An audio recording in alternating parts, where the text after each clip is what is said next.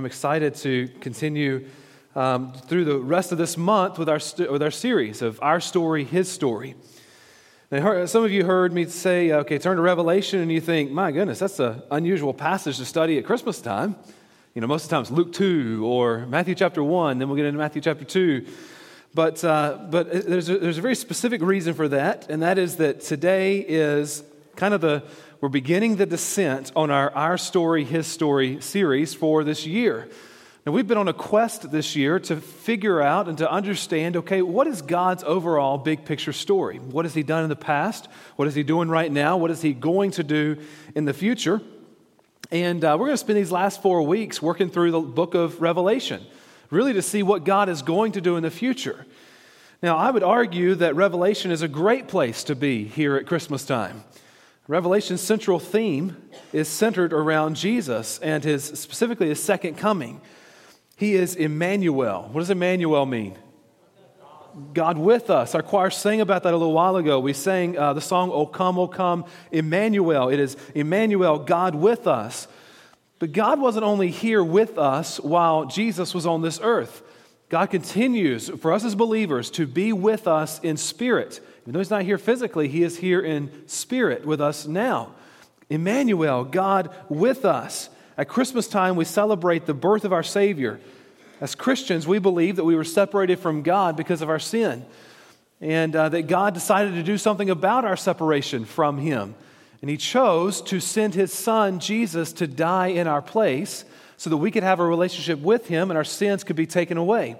You see, something or someone has to die in order for sin to be taken away. So God chose to send Jesus, His Son, at the first coming, when Jesus came at His birth, to take care of the penalty of sin that I had and that you had. The first coming of Jesus brings hope for eternity. It shows us that there is a God who loves us enough to send His only Son to earth to die in our place.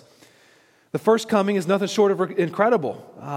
And honestly, the first coming is the catalyst for all future events. It's in Revelation that we see most clearly the events of the future. It's the book that was written so that we would know what to expect in the days to come. Now, this year we've been on this journey to understand better God's story, and there's no greater way that I can think of to do so than to end here in Revelation. But you might think about Revelation, and the first thing you think of is some kind of weird sci-fi movie or something. Because as you read Revelation, there's some pretty crazy stuff there. In fact, you'll read about a guy with 7 eyes, okay, and a guy with a sword coming out, double-edged sword coming out of his mouth. You'll read about things such as being washed white in blood. Where in the world does that make sense? Being washed white in blood. And there's a bunch of other things that honestly don't make a whole lot of sense, and they can sound downright creepy.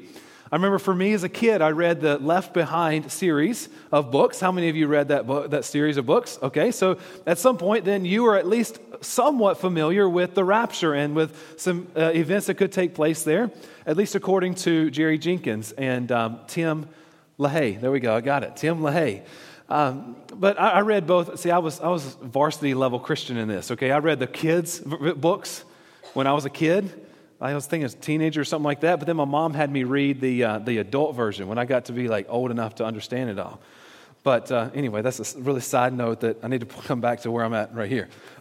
Anyway, people are intimidated by the book of Revelation, and honestly for good reason, because they try to read the book and they struggle to understand it, and because they struggle to understand it, they decide to stay away from it altogether. But what I truly believe about the book of Revelation is that it should be one of the books that we study and pour ourselves into the most. And I believe that you're going to see why that's the case as we work through this sermon today. Now, I'm not going to work through the book of Revelation verse by verse, much like I sometimes do with a book of the Bible. Rather, we're going to spend 4 weeks getting a big picture view of the book of Revelation. My goal is that we can gain a greater understanding of God's story just from taking a look at this book. Okay? Now, you're in Revelation chapter 1. We're going to start reading in verse 1, and I want to invite you to stand, if you're able to do so, for the reading of God's Word. We're going to actually read all of chapter 1 together. Revelation 1, verse 1. The revelation of Jesus Christ, which God gave Him to show to His servants the things that must soon take place. He made it known by sending His angel to the servant John, who bore witness to the word of God and to the testimony of Jesus Christ. even to all that he saw. Blessed is the one who reads aloud the words of this prophecy, and blessed are those who hear and who keep what is written in it, for the time is near. Verse 4, John, to the seven churches that are in Asia, grace to you and peace from him who is, and who was, and who is to come, and from the seven spirits who are before his throne, and from Jesus Christ, the faithful witness, the firstborn of the dead, and the ruler of kings on earth. To him who loves us and has freed us from our sins by his blood, and made us a kingdom, priest, to his God and Father. To him be glory and dominion forever and ever. Amen. Behold, he is coming with the clouds, and every eye will see him, even those who pierced him, and all tribes of the earth will wail on account of him. Even so, amen. I am the Alpha and the Omega, says the Lord God, who is and who was and who is to come, the Almighty. I, John, your brother and partner in the tribulation and the kingdom and the patient endurance that are in Christ, that are in Jesus, who was on the island called Patmos on account of the word of God and the testimony of Jesus. I was in the Spirit on the Lord's day, and I heard behind me a loud voice like a trumpet saying, "Write what you see in a book and send it to the seven churches, to Ephesus and to Smyrna and to Pergamum and to Thyatira and to Sardis and Philadelphia and to Laodicea." Then I turned to see the voice that was speaking to me. And on turning, I saw 7 golden lampstands, and in the midst of the lampstands, one like the Son of Man, clothed with a long robe and with a golden sash around his chest. The hairs of his head were white, like the white wool, like snow. His eyes were like a flame of fire. His feet were like burnished bronze, refined in a furnace. And his voice was like the roar of many waters. In his right hand he held 7 stars. From his mouth came a sharp 2-edged sword, and his face was like the sun shining in full strength. When I saw him, I fell at his feet as though dead. But he laid his right hand on me, saying, "Fear not, I am the first and the last, and the living one. I died, and behold, I am alive forevermore, and I have the keys of death and Hades.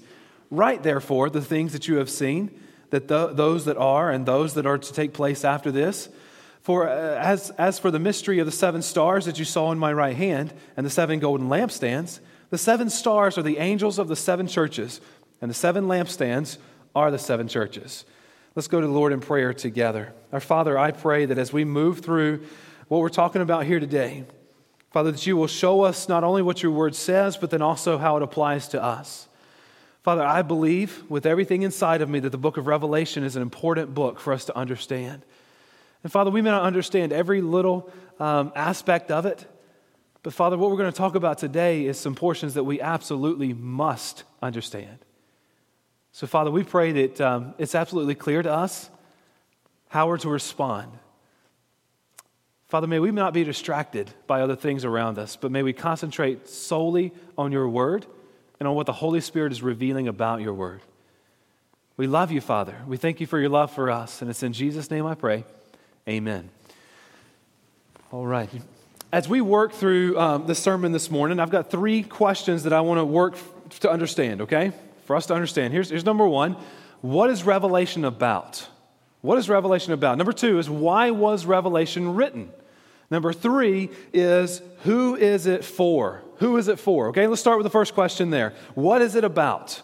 What is Revelation about? And actually we find the answer to this when you look at the very first phrase in the very first verse of the book of Revelation. Here's what it says: the revelation of Jesus Christ. The revelation of Jesus Christ. Now, revelation means unveiling. Unveiling is where you take, and let's just pretend that there's a curtain, and you pull the curtain back, and really because you pull the curtain back, you can look through and you can see clearly what's there. This is the unveiling, the pulling back of Jesus Christ. Now the question comes up, is it Jesus that's doing the unveiling, or is it Jesus that's being unveiled? And the answer is yes, it's both. Jesus is both being revealed, and he's doing the revealing about himself and the things that are to come. Now, in order to truly understand this book of Revelation, you've got to go back and gain a historical setting understanding, okay? So I want to go back here for just a moment so we can talk about the historical setting of this book. Revelation is written by the Apostle John. John is exiled on the Isle of Patmos after a botched execution attempt. The Roman emperor is an emperor by the name of Domitian, okay? Domitian was a cruel dictator who hated Christians because Christians chose to worship God rather than worship him. So he did everything he could to annihilate all Christians that he came across. He launched a wave of persecution that made the persecution that took place under Nero look like a cakewalk. As a part of this, Domitian would round up all the Christians that he could, and he would mass kill them in the Roman Colosseums. Thousands upon thousands of people would come and they would just watch Christians be killed in a variety of torturous ways. There's a historian by the name of Tertullian who, during the 2nd century, wrote a book entitled The Prescription of Heretics, in which he told the story of how the Apostle John was brought into one of those Colosseums and placed into a boiling pot of oil.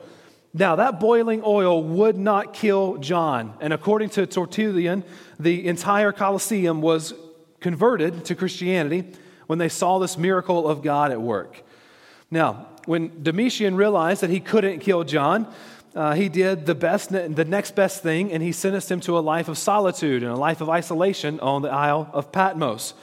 Now, that's how, from tradition, we understand John got to the Isle of Patmos. But regardless of how it happened, we know from right here in the first chapter of Revelation that John is indeed stranded on that Isle of Patmos, and that Jesus appears to him and he instructs him to write a book revealing Jesus and revealing what Christians could expect in the future. Now, Jesus does not come to John. I find it interesting here that Jesus does not come to John and tell him that everything's going to get better and that life is just going to get easier. In fact, as we move through the book of Revelation, one of the things that you're going to find as you read that is that instead of that, in essence, it's Jesus saying, hey, things are going to get tougher. They're going to get much, much worse for you as Christians. Now, contrary to popular opinion, I don't know if you thought this or maybe you've been told this, but the call to follow Jesus is never, ever, ever a call to comfort.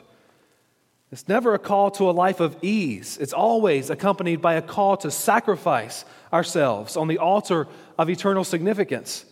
There's a common misconception in the church today that says that if you proclaim to be a Christian, then you are owed a life of health, a life of wealth, or maybe a big house and a lot of cars.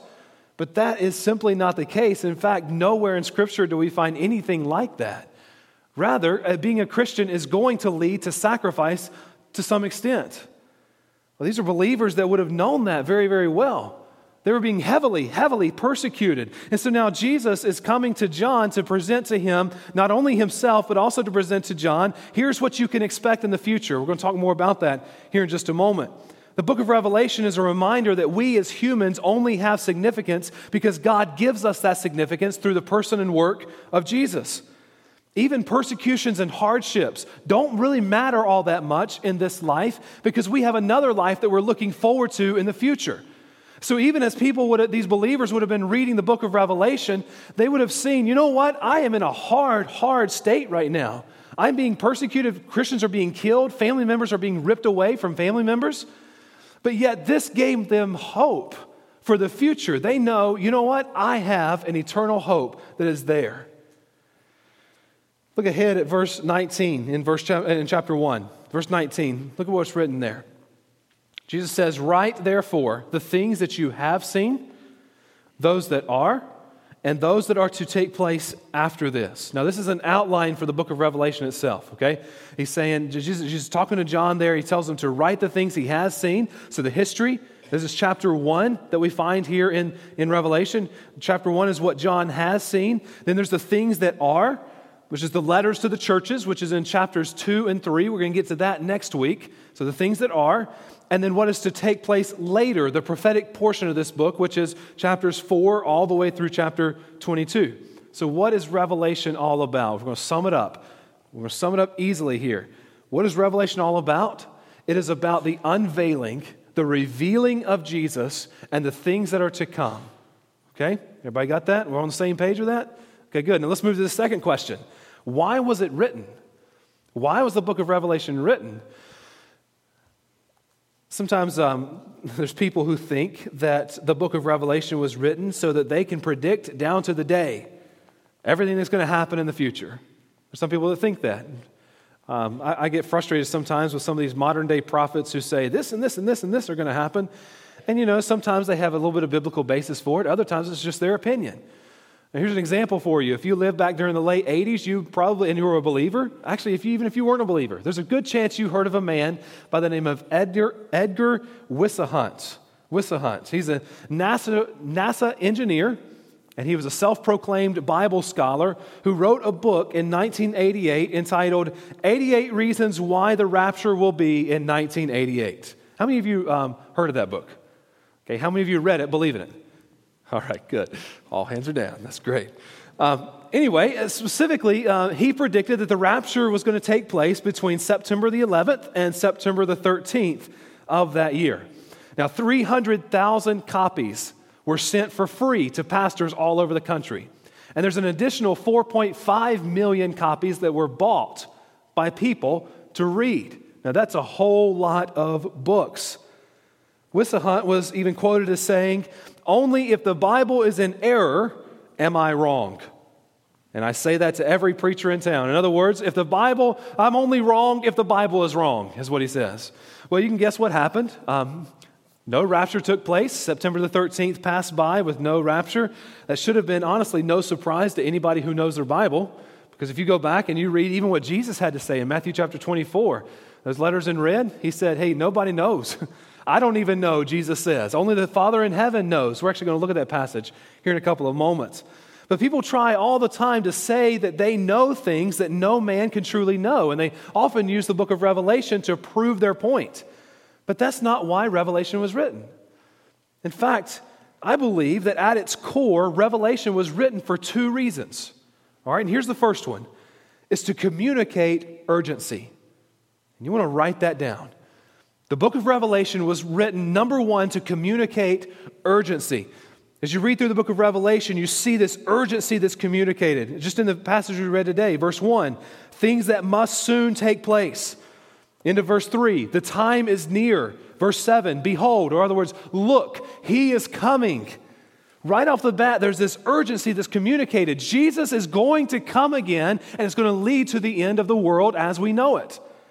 129 times in the Bible, we've got references to the first coming of Jesus. But 329 times, we've got references to the second coming of Jesus. The Bible talks a whole lot more about the second coming of Jesus than it does about the first coming of Jesus. That tells me it's pretty important. You? Yeah?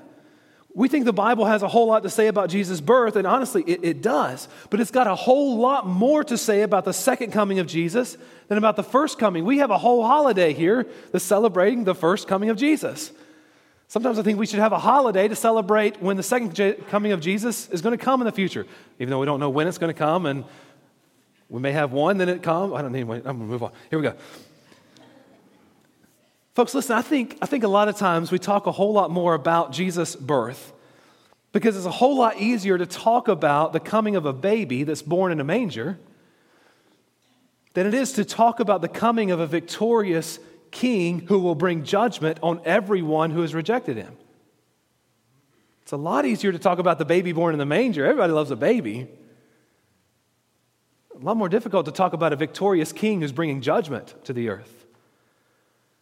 When Jesus was on this earth, he had a whole lot to say himself about the second coming. I mentioned Matthew chapter 24 a couple of moments ago. Take your Bibles and turn there.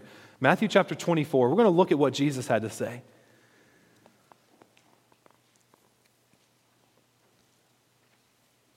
Jesus is already here on this earth. It's not long before he's going to ascend to heaven. He will be in heaven until the day he comes back.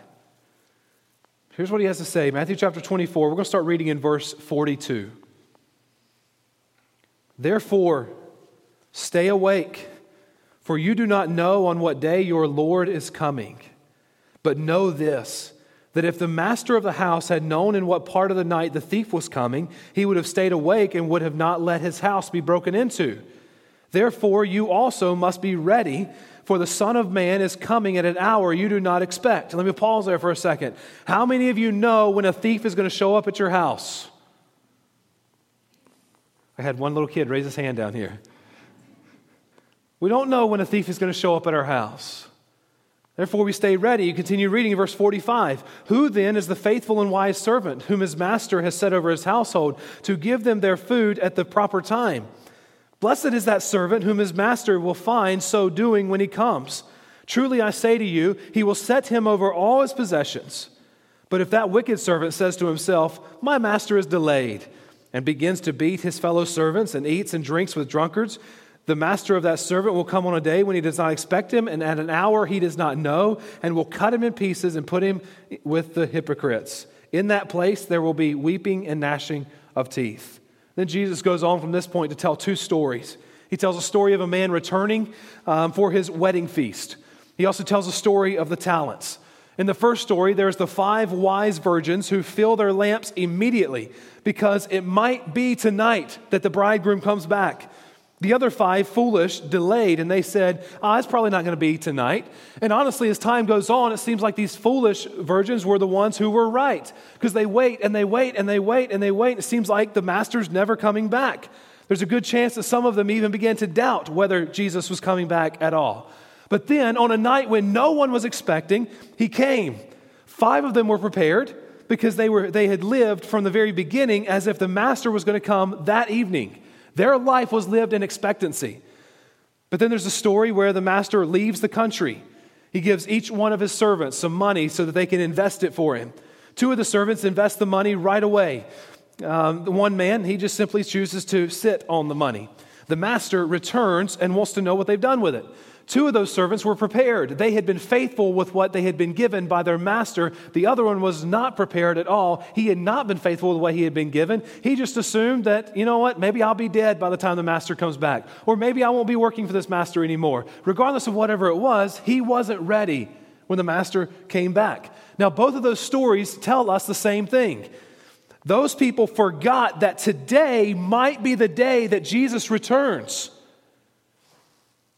They're not watching anymore. The book of Revelation was written to keep the urgency of the mission right in front of us. The book of Revelation is written so that we can keep the urgency of the mission right in front of us and never ever forget or delay in what God's commanded us to do. When I was a kid, I thought about the rapture all the time. I really did. And I think maybe for many of you, when you were a child, you thought about the rapture a lot. Now, one of the reasons I thought about the rapture was because I was thinking there's a whole lot of things I want to experience in life before Jesus comes back, right? And I was kind of hoping he wouldn't come back till I got to experience some of those things. But then as you get older, and this is something I found with myself, as I got older, I stopped thinking about the rapture as much. And I don't know all the reasons for that, but that's the reality of, I think, what's taken place in my life. As a kid, I thought about it all the time. Now, I don't really think about the rapture all that much. But as I read the book of Revelation, I realize the urgency with which I should live this life because of the inevitability that Jesus is going to come back at some point. Folks, what do you think might happen if we all viewed ourselves as talents to be resourced well for the kingdom of God rather than puppets who are just along for the ride of life? What might happen if we chose to view life with a sense of urgency because our Savior is coming back, instead of just coasting through life with a flippant or superficial mindset? I'm convinced that the early church was so explosive in their growth and they were so explosive in their effectiveness for the kingdom of God because they were so convinced that the inevitable, imminent return of Jesus was coming. And they knew that they had a job to do. So they set themselves about doing that job before Jesus came back. I firmly believe they were convinced that Jesus was going to be in heaven and he was going to come back during their lifetimes. So they said, we're going to do everything we can to follow through with the mission he's given us in the time we've got left. We see the results of that. Folks, the success of the early church didn't come because they had the greatest preachers or they had the most beautiful churches. It came because they had an urgency for doing the work of the Lord. The book of Revelation was written about 60 years after the launch of the church. So after the day of Pentecost, about 60 years after that. 60 years would have been about the time where most of that first generation of believers had died off. Maybe they've been killed because of persecution, or maybe they had just died due to old age. But many of them were dying off. There's a second generation of believers that are coming, and they had never seen Jesus before. They had never laid eyes on Jesus before. There was even a whole lot less witnesses who had laid eyes on Jesus in person. I don't believe timing is a coincidence. I believe the timing of this book and when it came 60 years after the launch of the church was because these believers needed a shot in the arm and a reminder that their Savior was living and that He was coming back for them someday. I believe these were second generation believers that might have been struggling. Is this really worth it? Is giving of my time and my resources, giving of my very life, the members of my family, them giving their lives, is it really worth it? And right about this point, Jesus comes to John and He says, John, I want you to write this revelation, this unveiling about me. I don't believe it's any coincidence that happened right here. That leads me to my second point. And that is that the book of Revelation was written to provide comfort. The book of Revelation was written to provide comfort.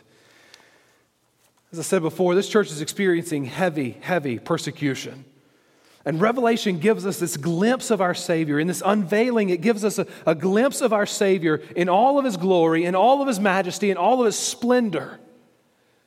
And honestly, it should do the very same thing for us today. It should give us this glimpse, just like it did these believers, this glimpse of our Savior.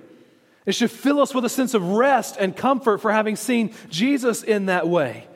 Now, a lot of people read the book of Revelation and they're filled with fear. And I would argue that if you are an unbeliever, so you're not a follower of Jesus, then you have a reason to fear when you read the book of Revelation. But then for anyone else who is a believer, then this book should let's start over. If you're a believer, then this book should comfort you like nothing else could. Just in the passage we read here today in Revelation chapter 1, we see the comfort that's provided. Verse 5, we read this, to Him who loves us, talking about Jesus, and has freed us from our sins by His blood and made us a kingdom, priests to His God and Father. To Him be glory and dominion forever and ever. Amen. Jesus loves us and has freed us. That should comfort us. Look at verse 7. Behold, He is coming with the clouds, and every eye will see Him, even those who pierced Him, and all tribes of the earth will wail on account of Him. Even so, amen. Jesus is coming again. That should comfort us. Verse 8, I am the Alpha and the Omega, says the Lord. You know what that means? The beginning and the end. Who is and who was and who is to come, the Almighty. Jesus has always existed. He will always exist in the future. He will always rise above time itself. Folks, we can take comfort in that. Jesus is not bound by time in any way. Revelation chapter 1, verse 17, we read this. When I saw Him, John says, when I saw Him, I fell at His feet as though dead. Let me ask you a question. Any other time in the Bible when someone has a glimpse of God and all their glory, what happens? They fall down as if dead. That's exactly what's taking place here. Now, John is also the apostle that would have laid his head on the chest of Jesus. You remember that? He's the disciple that Jesus loved. But now when he sees Jesus in all of His glory and all of His splendor, all of His majesty, what does he do? He falls down as though dead. That's what he does. But then Jesus laid His right hand on me, saying, fear not. I am the first and the last. Jesus is saying this. He's saying, you don't have to fear. I was there at the beginning. I'm going to be there at the end. Folks, we can take comfort in that.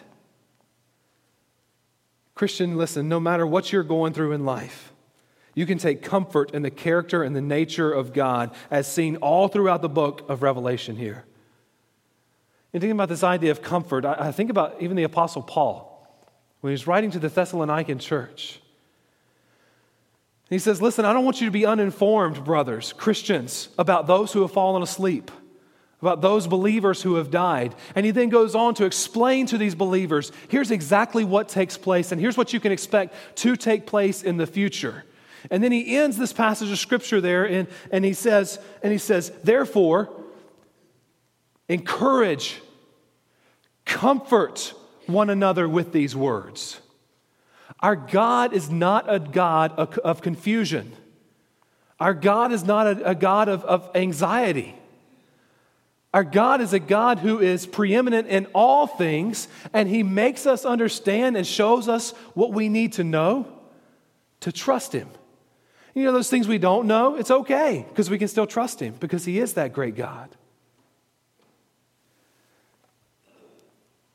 I think about the fact that so many times when it comes to anxiousness, anxiety, our anxiety comes most often because of things that might happen in the future, right? We get anxious about, is this going to happen or is that going to happen?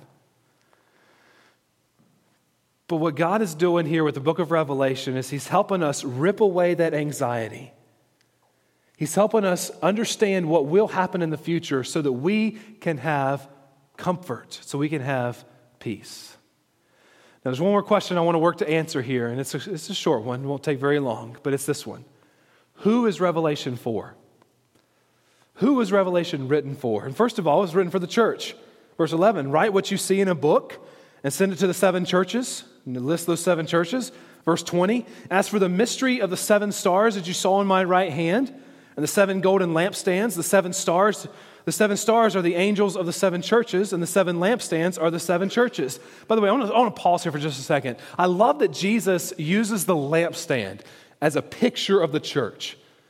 We don't really see this so much anymore, but many, many years ago, there's a lampstand that would have been placed on a sidewalk where everything else is dark all around. There's a lampstand, and it's something that you're drawn to, and it's something that as you're walking down the street, you know, hey, I can go that direction. I know I'm going the right way. I love this picture of the lampstand that Jesus uses. Church, this book was written for us as the bride of Christ. It was written so we could better know Jesus and better know the things that are to come in the future.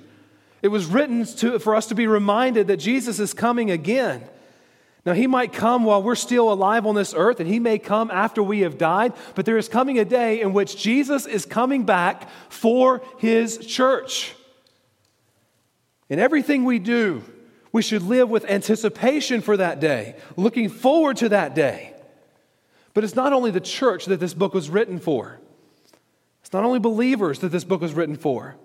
If you turn over to the last chapter of the book, chapter 22, I want you to do that real quick in your Bibles. Turn over to chapter 22, look at verse 17. Here's what you're going to find. Revelation 22:17. The Spirit and the bride say, come. And let the one who hears say, come. And let the one who is thirsty come. Let the one who desires to take the water of life without price. Folks, in this, I see that this book was written for all who are thirsty. For all who are thirsty.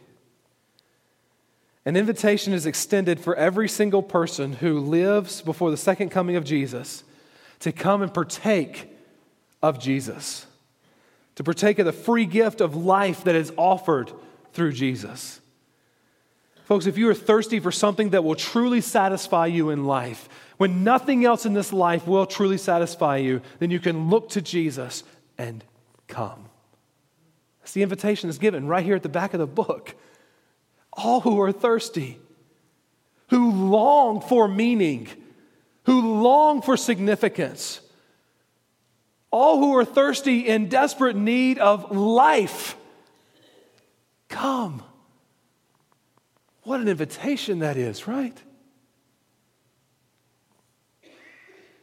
That eternal gift of life is freely available for anyone at all who would like to partake of it.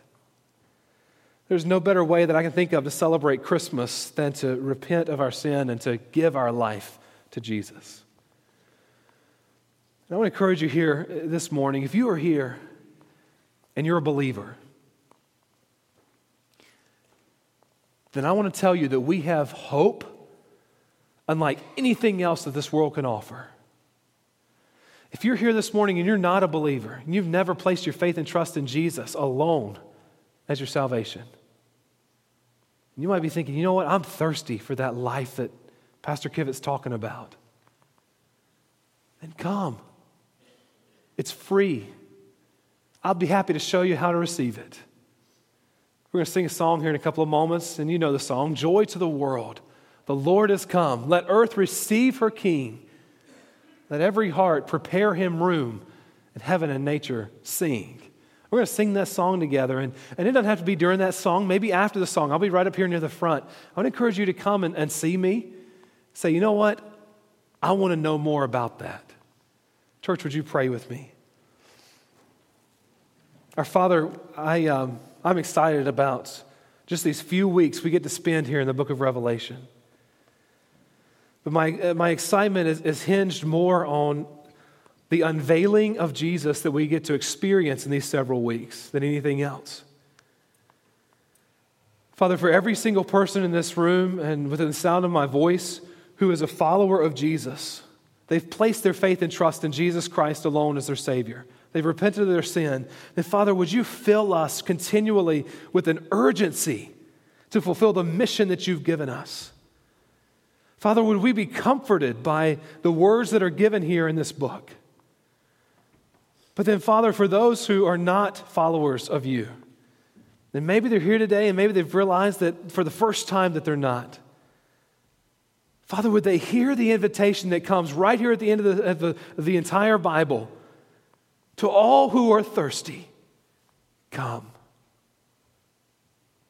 Father, in these moments, may we respond in any way you would have us to respond. May the Holy Spirit have freedom to work in any way he would like to. Thank you for our time together here. It's in Jesus' name I pray. Amen.